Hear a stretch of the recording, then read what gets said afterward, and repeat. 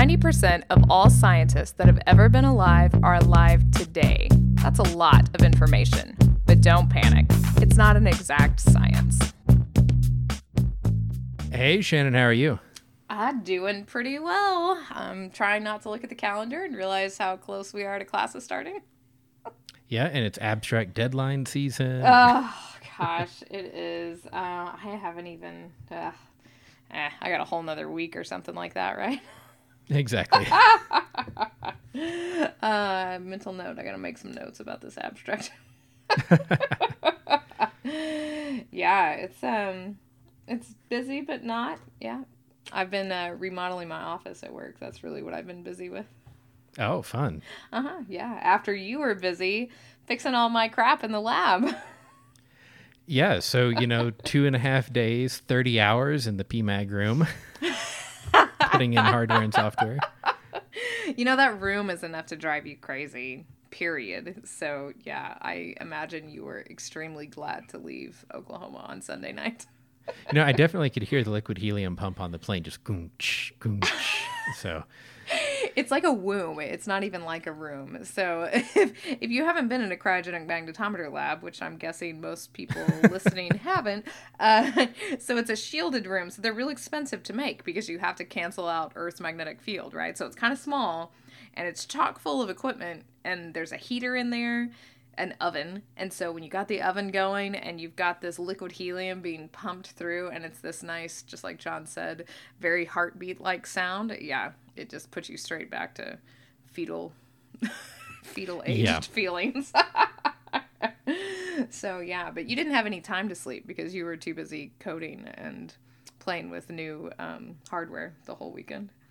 it's true, in reverse engineering some of the crazy early 90s design decisions that were made in this piece of equipment. I'm super impressed. I will say I'm really impressed. It's nothing we could have done. So if anyone listening is in the market, John will make you a pretty cool setup. Yeah. I'm trying to get him to just go out and make magnetometers, but there's probably only about 10 people that want to buy one. So you need if you're interested, there is the actual cryogenic magnetometer part, no pump or anything, but on eBay right now. Gosh, that's so weird. You can literally get anything on eBay. I was looking for a set of the degaussing coils because I wanted a spare set to experiment with and take apart. Oh, but man. but nobody's got any on eBay now. Oh, that's a bummer. It's a safe search, though. God, that's hilarious. I can't wait till you get that notification. It'll probably be ours when I rip them out and just get angry. Right. Oh, that's pretty good. Yeah, so again, we were together all weekend, but actually we're going to put together a show. We're not going to skip a week this time like last time we were together. Yeah, so in the process of putting your software and hardware together last weekend, we had to do some coordinate rotations because you're measuring the magnetic field of a rock core with reference to the arbitrary coordinate system of the magnetometers, and you have to rotate it to core coordinates, and then you have to rotate that to geographic coordinates. Yeah. And then sometimes you rotate that to in situ coordinates, taking into account the strike and dip of the bed. And when it came to figuring out how to do that, we said, hey, how do you guys do this? And you said, well, the software does it.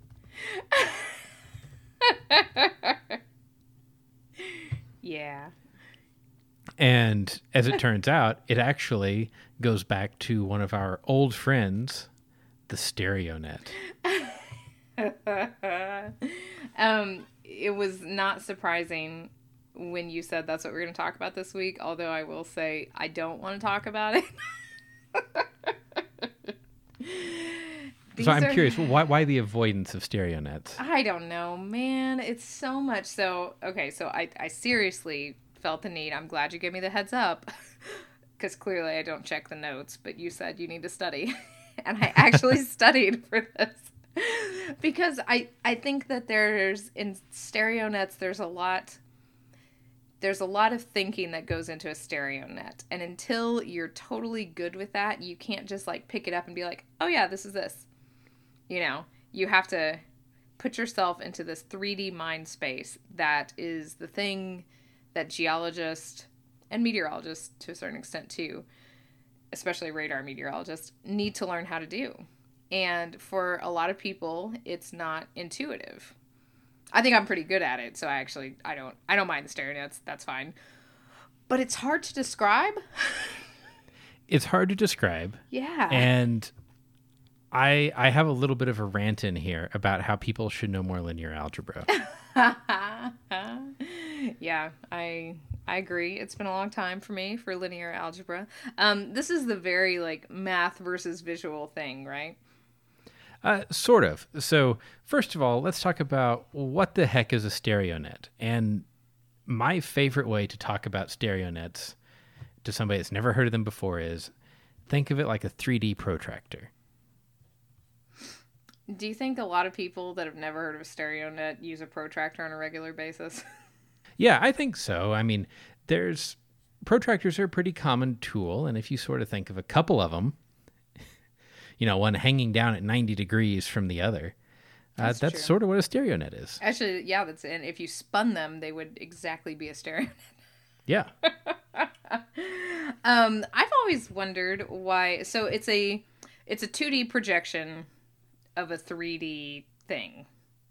Right. That's what we're really looking at. That's what a stereo net is. So you're representing this 3D thing, whether it's a line, a vector, a plane, on this 2D piece of paper. Right. And so with a protractor, you would have, you're measuring the angle between two lines or angle between two planes, maybe, if they're perpendicular to the protractor. Yes.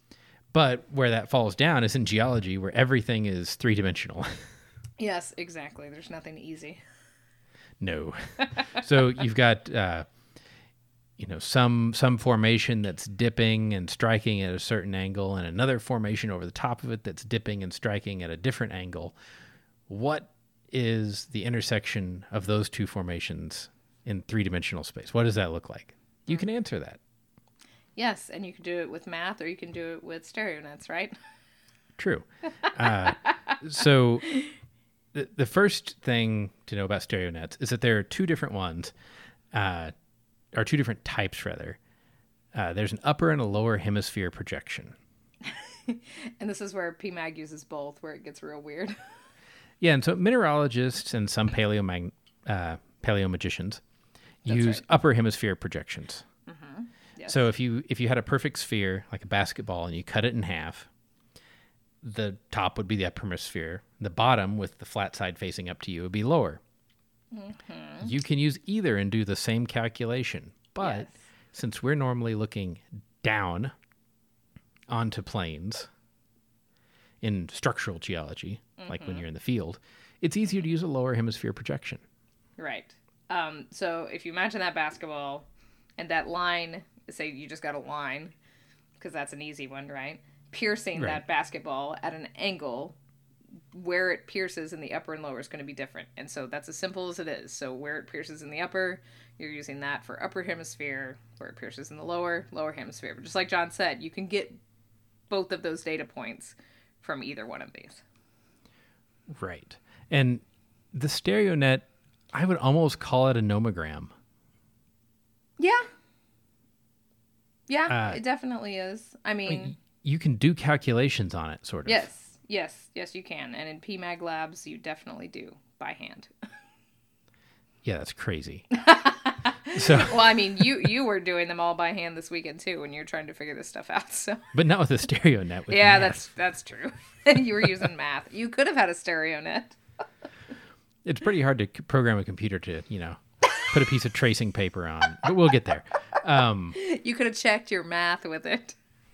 So a little bit of terminology on stereo nets. When you're looking at one of these, and I highly encourage you to go look up one, there are a few different subtleties in terms of equal area stereo nets and so on that we're not going to get to right now. Yeah.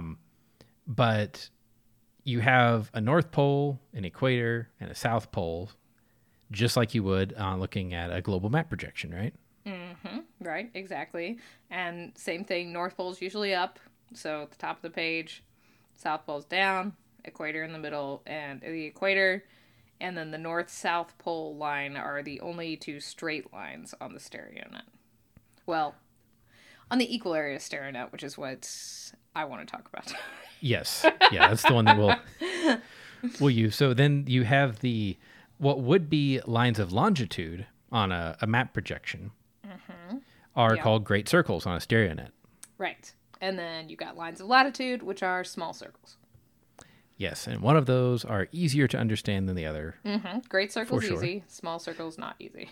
Right. I just wanted to make sure we were on the same page. It would have been great if we had understood the opposite ones, and then we could adequately explain those. But it's true. So the great circles represent dip angle of a plane. So the line in the center, the line that directly connects the north and south pole, would be 90 degrees dip or vertical plane. And the line around the outside of the globe would be 0 degrees dip or horizontal plane. Right, which you can imagine with this half of a basketball, right? If you have a plane, which is any rock surface, that's how we describe them, straight up and down, it's going to cut that basketball straight through that north-south line. So there you go, vertically dipping. And then, of course, so as you go around the outside, that's the strike or the azimuth, right? Mm-hmm. Yeah, why'd you leave that one for me to explain? I'm not doing this. This was your idea.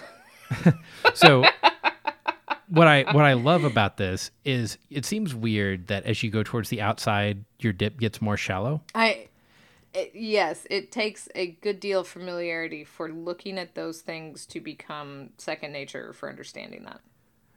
But if you really think about it, if you had a perfectly horizontal plane, then it would be the plane that cut your basketball in half in the first place. It doesn't intersect it at all, yeah. And it has no strike, so you would draw it as outlining the circumference of the stereo net. All the strikes, exactly, because the strike, if you'll remember from way back when we talked about this, of a rock is the intersection of a horizontal plane with this dipping surface that is the rock. And so if your horizontal plane is horizontal and your rock is horizontal, they don't intersect. No strike. Right. Yep. Mm-hmm. But then if you do have a dip and they do intersect, you get this azimuthal number, because we're not going to use quadrants, even though we can. Right. Because nobody likes that, apparently. I like it. Nobody else likes it. And so now you can read that on the stereo net, using these small circle business, right? So the small circles are, if you have any familiarity, I know we have some listeners that listen to the orbital mechanics as well and think about orbits a lot. So this will be second nature for you. But we've got a conical surface that its tip is at the center of the hemisphere. That's what's represented by small circles. Yeah, see, this one is so much less intuitive. So you can sort of think of it as if you had cones projecting out. This is the slice through those. Yeah. And that cone could be at any dip or strike, which makes it a little strange. Mm-hmm. Yeah. Mm-hmm. So that's real weird. Yes. Because once you have this weird dipping plane, it's actually not trivial to figure out both your strike and dip depending on how your stereo net is oriented, correct? Yes. And this is where tracing paper comes in. Yeah, and if you tried to do this just with pure trig, you'd drive yourself mad because I tried it. It's doable, but really, rotation matrices are around for a reason. Yeah, exactly. Or tracing paper in a brad. Oh, killing me. So imagine a common, let's do a very basic geologic plot here. Okay. We're going to plot a plane on the stereo net. All right, which is real common. We do that all the time in structural geology. Right, so you've got the strike and dip of some rock bed. Yep. The first thing you do is you put a piece of tracing paper It's so true. on top of a stereo net. Yeah. Uh-huh. So when I did this in structure, I think I glued mine to a piece of cardboard, my stereo net. Yep. That's ours was, well, we had a manila folder, so basically a piece of cardstock, and then the stereo net taped on it, and then you put a brad through tracing paper, the StereoNet, and the cardstock. And so now you've got this rotatable tracing paper on top, which will become clear why you need that. Yes. And you have to, make sure you put tape over the center of the tracing paper where the brad goes through so it doesn't tear and screw up your calculation. Yeah, exactly. And then you got to redo it again. Tracing paper on top of the tracing paper is never fun. Right. So you take your tracing paper, and I would always make a mark at north on the tracing paper. Yes. I know some people mark it at like 90 or something. That seems strange, but okay, it works. As long as you remember what your convention is, it's okay. Exactly. That's my teacher voice. Okay, go ahead. So then you make a mark along the outer ring of the StereoNet on your tracing paper, whatever the strike of your bed is. Okay, so now you're talking about the small circles. So if you have a bed that's striking at 30 degrees east of north. I know I just said that we should do azimuths. That's still 30 degrees. It's true. Yeah. So now you're going to count these small circles where 90's at the top, right? And the equator is 0. And you're going to go to the east of north and go, okay, there's 90, 80, blah, blah, blah, right? So no, I'm sorry. Top, right? Yeah. 0's at the top. Yeah, I totally it's already confusing. It is. I have my pencil actually right now on a StereoNet, and that was exactly when I started to count. I was like, this is not right at all. It's just like a compass. So 0's at the top, and you would count 3 small circles or 30 degrees out. So 1, 2, 3, and then you just make a tick mark right there at that 30-degree mark. And then, instead of using a rotation matrix, you rotate the tracing paper until that mark is now at 0 degrees. It's a manual rotation matrix. So the lengths that we will go to not have to do math. It's amazing. It really is amazing. This entire process can be replaced with 10 lines of Python. But you have to learn the basics first. So okay, so now you got your 30 right there aligned at the north part of your StereoNet, because now you're looking to find the dip, which is the great circle. Right, and so now here's where 0 degrees is the outside, 90 degrees is the center. There you go. Yeah. You make a mark at the equator for your dip. So let's say it's dipping 40 degrees. Okay. And you mark it, if it's dipping east, you mark it on the east side of the north-south meridian. If it's dipping west, you mark it on the west side. And then you trace the great circle from pole to pole. Great. So you got that. So now you've got that line. So now you get to rotate it back, right? Right. So now you put your north mark back at north. And the whole reason we had to do that rotation is because you don't have great circles marked at every different azimuth or small circle. You just have them marked from north to south. Right. Exactly. So now you rotate it. And let's say, I think you said that our bed was striking at 30 degrees and I said it's dipping at something like 40. 40. So now you would have an arc that runs from the northeast to the southwest, bulging towards the southeast on your great circle. Right, correct. Yep. That arc represents the plane. Yes.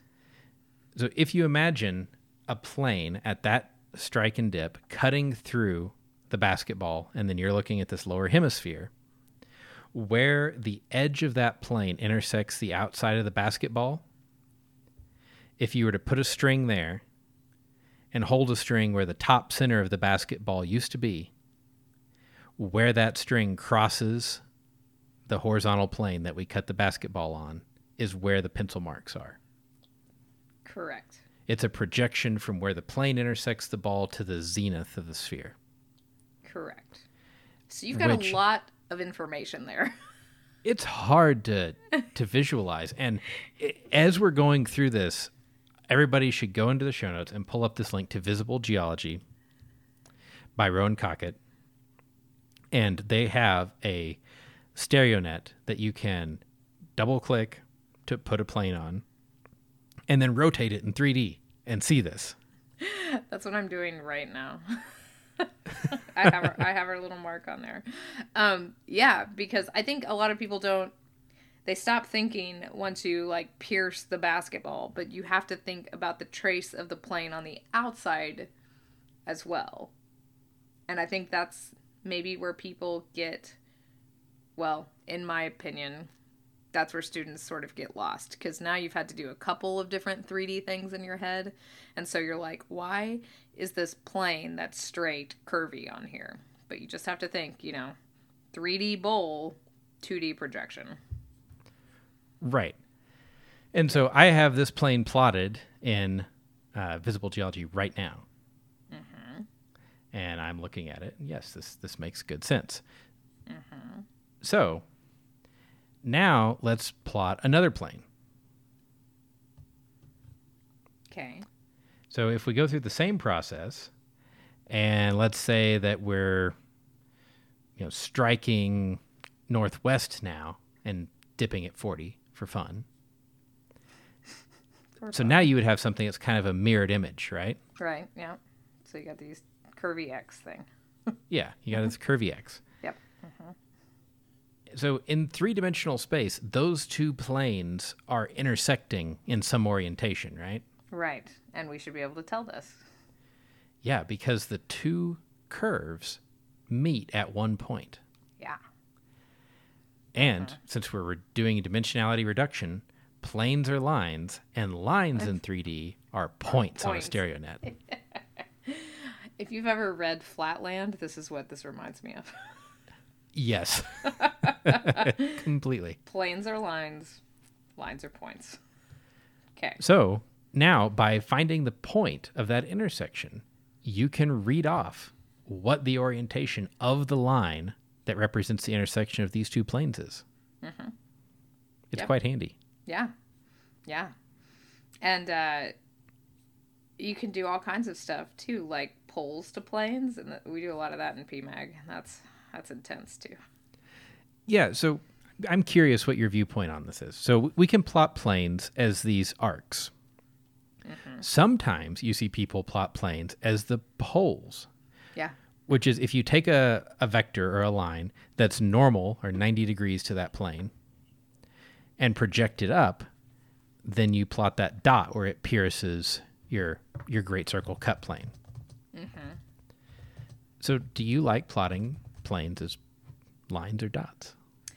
I will say that I feel like in PMAG we do a lot of poles to planes more because you can put a lot of them on there. So I guess it depends on what you're trying to do.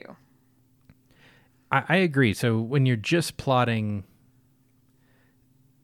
like you take a bunch of strike and dips in the field on a system that's folded. Mm-hmm. I think plotting the poles is nice because then you can contour the pole density and do some statistics on here to get what the best fit strike and dip or plunge for these folds are. Right. Okay. Yeah. But if you're trying to do, like, I have two planes and I want to find the intersection of them, I like it done as arcs because otherwise it gets confusing as to whether a dot is a pole or a linear intersection. Or a line. Yeah, exactly. Mm-hmm. Yep, I understand that. So, yeah, we do lots of dots. And plotting a lineation is really sort of a similar procedure, right? So you put your thing where your north marks at north, you mark the azimuth, but then you rotate the tracing paper until the mark is aligned with the equator instead of north. Mm-hmm. And then you count your plunge of the line, and then you put your dot, and then you rotate it back. Yeah. So then how do you plot a pole? If you already plotted your great circle line representing a plane, how would you plot a pole? Well, I just do the math.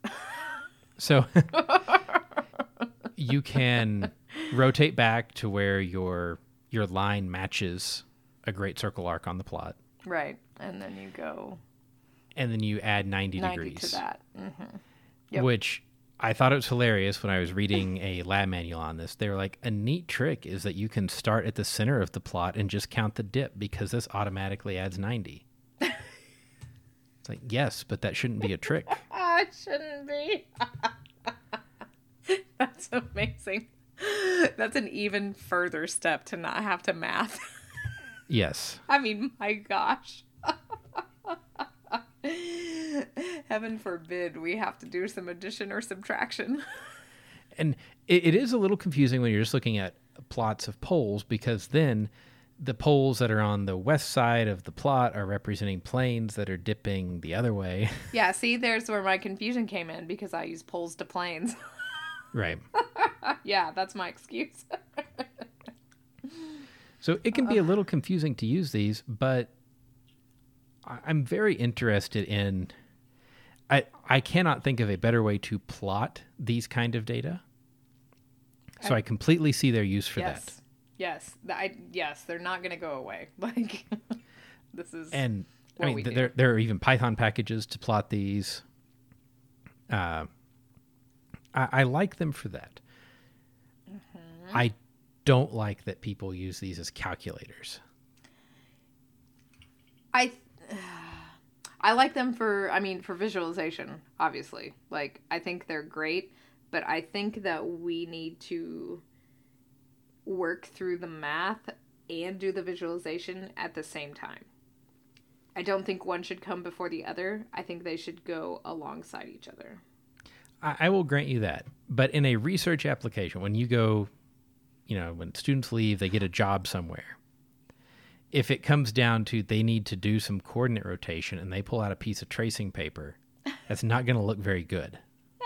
What are you talking about? That's what their old boss is going to want to see. What are you Come on now.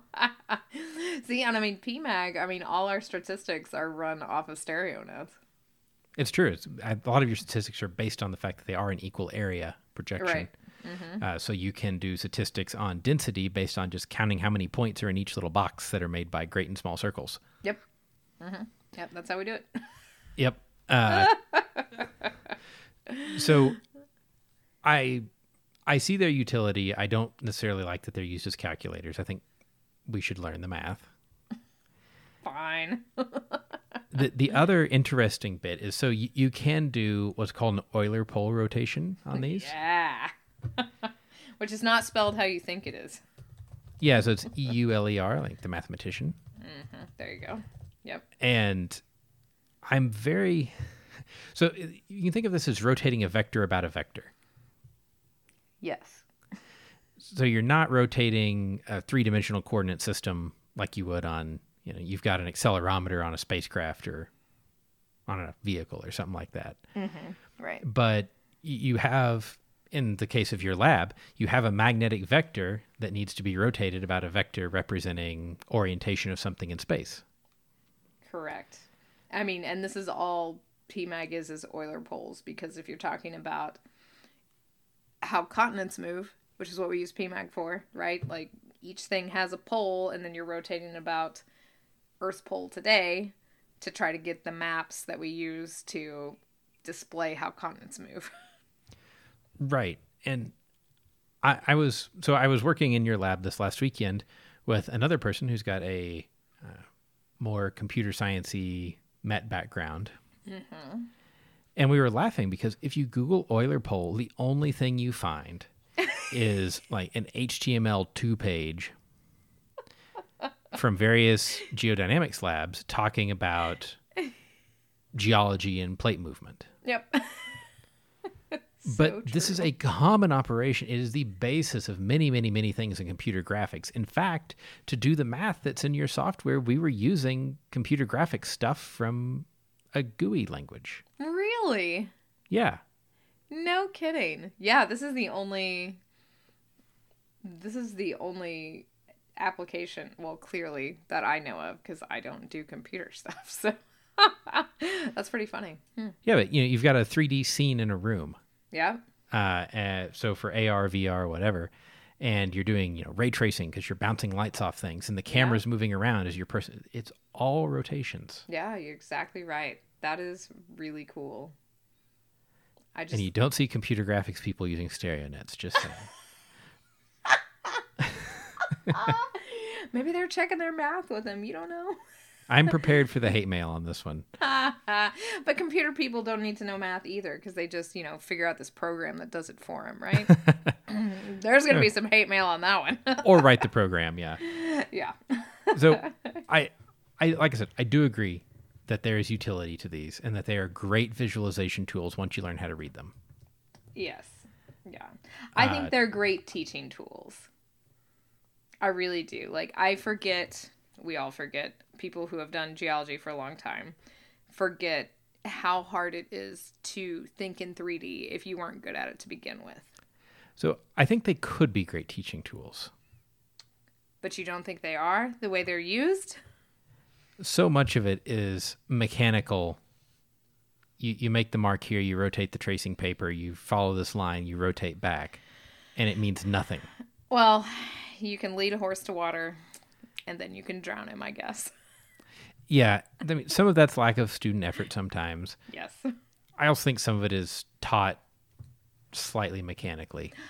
I think a lot of it is, lack of caring by either TAs or professors in trying to really bring the students along on the 3D usage of a stereo net and what it physically represents. I will agree. I mean, I remember learning stereo nets and thinking, what? But it's one of those things where, you gotta not look at Facebook, not look at Twitter. Oh, yeah. Sit down in the library with some stereo nets, some paper, your laptop, and spend like an hour with it. Yeah, you got to put the time in, which is what I was complaining about, because while I use stereo nets every day that I look at PMAG data, you get lazy about it. Like, I can rattle off any coordinate you want, but to actually stop to go back and think of how you're going to explain this to someone who doesn't know. Yeah. Right. That even took time just to go back and say, okay, I know what this means, but how do you explain it to someone who's never seen it? Because in PMAG, we have to represent both hemispheres on one stereo net. Yeah, that's just insane. Because we're talking about magnetic vectors, and they have different inclinations. You either have an up or a down inclination, and so how those vectors intersect your stereo net, you need to know whether it's up or down, because that has a lot to do with that is the magnetic polarity. So, yeah. Right. Mm-hmm. Open and close boxes, 90 degrees apart. That's what we do. So, yeah. And I will link in the show notes. There is a pretty handy workbook from the folks at Leeds. Yes. Yeah, this is real good. It goes through the use of stereo nets, and it's got exercises, and it's great. The graphics are real good in this too. Like, right. I really like the representations on here. And it's got a whole bunch of YouTube links in it, which are fantastic. So. And I actually found in the process of looking for things on stereo nets, Rowan, who did Visible Geology that I mentioned earlier, I found out wrote a blog post in 2013 called On Teaching the Stereo Net. And it echoed many of the things that I was thinking in our discussion here. And he's got a lot of graphics, many of which are made with Visible Geology. That's awesome. So I think it's also worth looking at, because he's got some more cross-section-y type things with planes going through them and saying, okay, now let's look at that on a stereo net. So more from geologic cross-section to stereo net, which is hard to do. Yeah. Yeah, it is. And this is something, if you're going to be a geologist in anything, you need to understand how these work. Yes. Because, as John said, you can math it out, and you should be able to math it out, but you're definitely going to see these, and you're going to use them all the time. Well, and I'll just read you the last two sentences from his blog post, or the main part of it. He says, "What is a stereo net but math disguised as pretty pictures? Perhaps we should give students a choice between the pretty pictures and linear algebra. Then the students will fall in love with stereo nets." I love it. It's so true.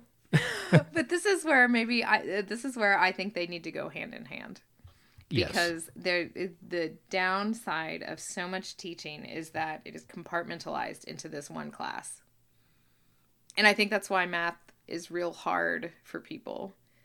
You know, people are like, oh gosh, like I just want to get through this one class. Guess what? You're going to use linear algebra, but we don't make it clear where. You know what I mean? And so by putting them together, you're like, oh, this is why I spent so much time in calculus, because I need to know this, not just doing it in calculus class.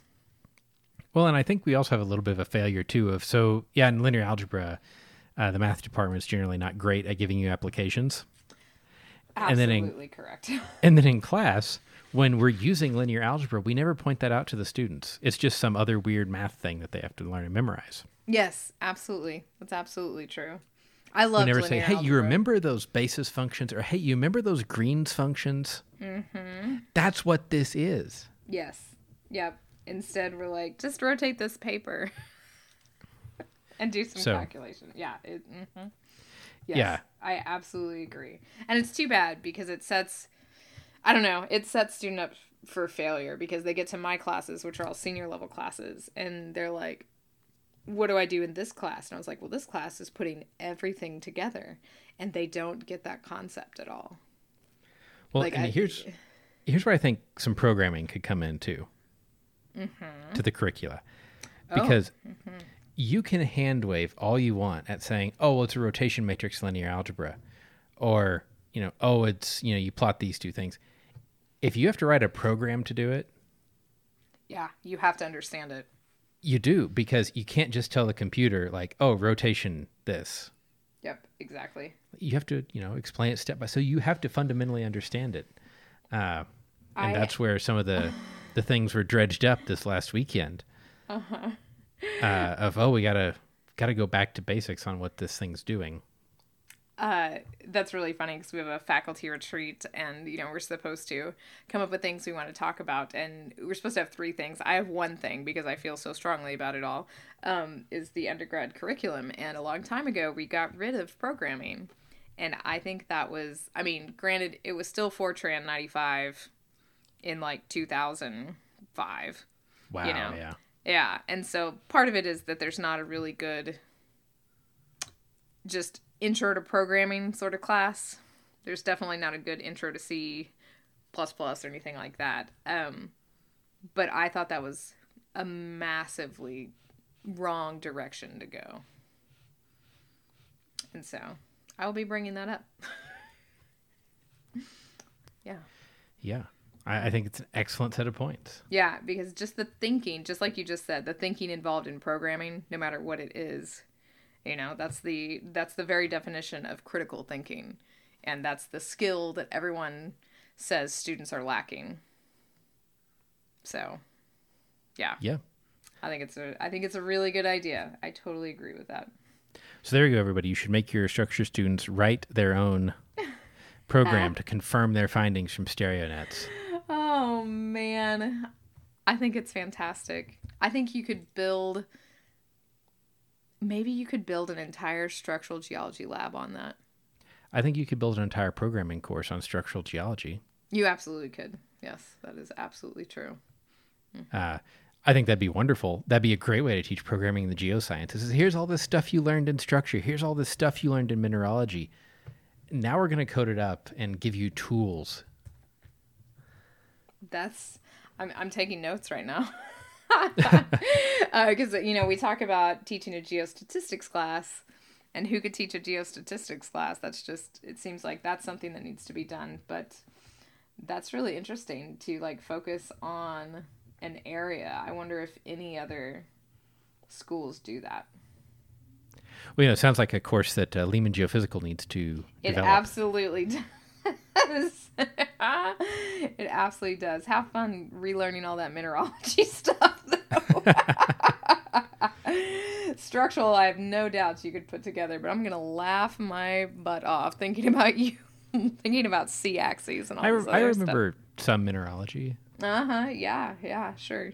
Till you sit down to program, and then you're like, oh, man. I have a feeling that doing some Miller indices stuff would quickly bring it back. Painfully, too, I'm sure. Yeah. Man, I didn't realize I was going to be so vocally supportive of the stereo net. Well, I am somewhat surprised that we didn't go, as far to the mat as I thought we could on this, because we both really have the same viewpoints. Just you would probably start teaching it with the stereo net and go to the math, and I would probably start teaching it with the math and go to the stereo net. Yeah, which is real funny. This seems like something we should set up and then do some statistics on afterwards. We'll do an A/B test here. Yeah. Exactly. I like it. Excellent. I'm going to hijack my seminar when I'm there in September. Fantastic. I'll just sneak out of the faculty meeting and we'll just get this done. This sounds good. Sounds like a bet that needs to be settled. Yes. Well, before we go too far down making our plans for the next course, I think it's probably time to move on to everybody's favorite segment of the show, Fun Paper Friday. Yay! Now, this one isn't very fun, I'm going to say, but it is interesting. Yeah, so this is the Journal of Emergency Medicine, because we get a lot of things from medical journals. Yeah, I was going to say, I feel like that journal is a treasure trove of fun papers.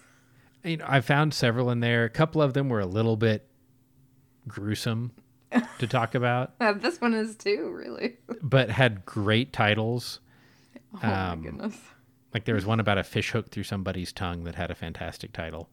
Oh, my gosh.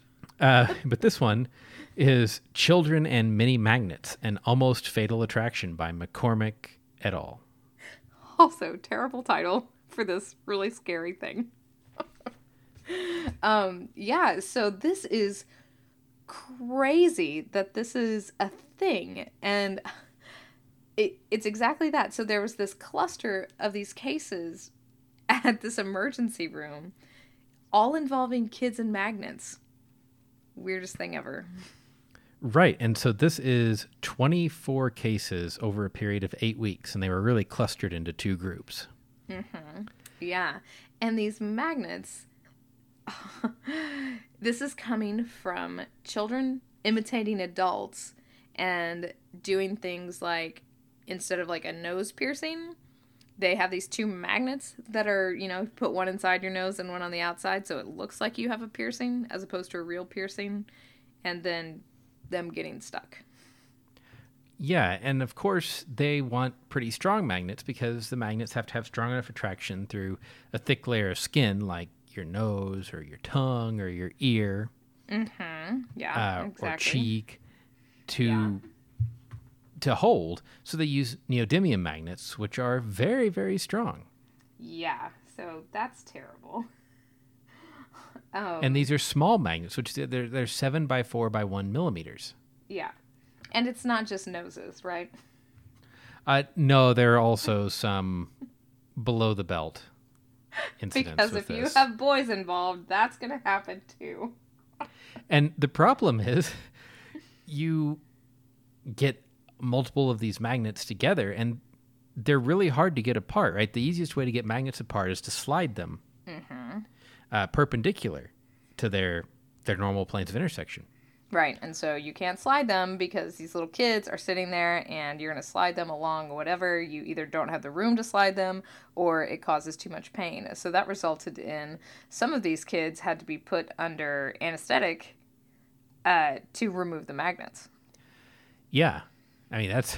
You can't slide because you're going to do tissue damage. Right, possibly exactly. Pretty significant. Yes, and they said what was really interesting to me is they said that some of the cases already had tissue damage because of how strong the magnets were. And this is where we get into the really bad cases, and these are the kids who tried to imitate tongue piercings and wind up swallowing the magnets. And then, because they swallowed it, they just put another magnet on because they lost that one, and then they swallowed that one. And they begin to swallow multiple magnets. And as it passes through their digestive system, the magnets end up getting attracted when they're in different places in the colon, impinging and perforating the intestine. Right. So perforating it, like I had to look up a couple medical words in here, extralaminally, which meant that it actually was so strong that it punched through. Just like John said, you've got a lot of twisty turns in your intestines, and it got sucked through, and so now you have intestinal stuff spilling out into your body cavity because these magnets have made holes through there, pinching off through the different loops. That's unbelievable. Which obviously results in surgery and almost the death of one child. Right, because she had so many, and she had gone in a couple weeks before because she'd been puking, and then she started to have like a lot of bile and weird stuff in her puke, and finally she admitted to doing this, which is just crazy because they say that they don't usually do, I mean, when somebody's sick like that, they just said, you've got gastroenteritis, whatever, go home. They're not going to do an x-ray on them. And they don't like to do x-ray on kids much anyway, right? And so they said they wouldn't have even done it at all until she finally said that it happened, and she had to be rushed into surgery and almost died because of all these perforations in her intestines. And it says that a lot of emergency departments are starting to use a metal detector to try to find ingested metallics. Oh, gosh, that's but crazy. These are small enough and deep enough in the body that they don't show up on the metal detector. So you have to use a radiation method. Right, yeah. Which, that surprised me with how strong they were that they wouldn't do it. But I guess you probably, yeah. Well, I'm curious. So they say metal detector. I'm thinking it's a relatively low sensitivity thing. Yeah. I mean, yeah, we know that we have things like squids, right, that are super high sensitivity. Right, so I'm wondering exactly. if you could get if this is a large medical problem, if there's a way to get an instrument sensitive enough to do this. Right. They said after this, they finally got the local media to put out statements saying, don't do this, which reminds me of this dumb Tide Pod challenge. And I got all kinds of stuff from my kids' school. Talk with your kids about not eating laundry detergent, which is not something I thought I'd ever have to say to my 8-year-old. Yeah. And I said, do I have to tell you not to eat laundry detergent? And he said, no, I've got this. Okay, great. But some kids still do. It's crazy how this whole group thing is so strong with children, which is clearly what was happening here with this cluster of magnetic related injuries. Well, and it came back to somebody was selling them at school for a penny each, which they noted is below market value. That was the worst part of the paper. Why would you even put that in here? Yeah. I mean, come on. Price is less than they're worth commercially. Thanks. Appreciate that. Yeah, this was a weird one, but I imagine we'll be seeing a lot more from the Journal of Emergency Medicine. Oh, yes. I have a list now of some great titles from them. So. All right, excellent. But if you have your very own fun paper, or you've done a stereo net and would like to share it with us, you could share a picture on Twitter or something, or you have your very own magnet story, we would love to hear it. Shannon, how can they get a hold of us? Right. We haven't had a voice message in a long time. Send us one of those. show@don'tpanicgeocast.com. Show us your stereo nets on Twitter @don'tpanicgeo. John is @geo_Lehman. I'm @Shannon Doolin. And if you want to get even nerdier, come over to the Software Underground on the Slack channel, Don't Panic, and we will be there. And as always, thanks to our Patreon supporters for supporting us. If you would like to do that, patreon.com/don'tpanicgeo. And until next week, remember, don't panic. It's not an exact science. Any opinions, findings, conclusions, or recommendations expressed are solely ours and do not necessarily reflect the views of our employers or funding agencies.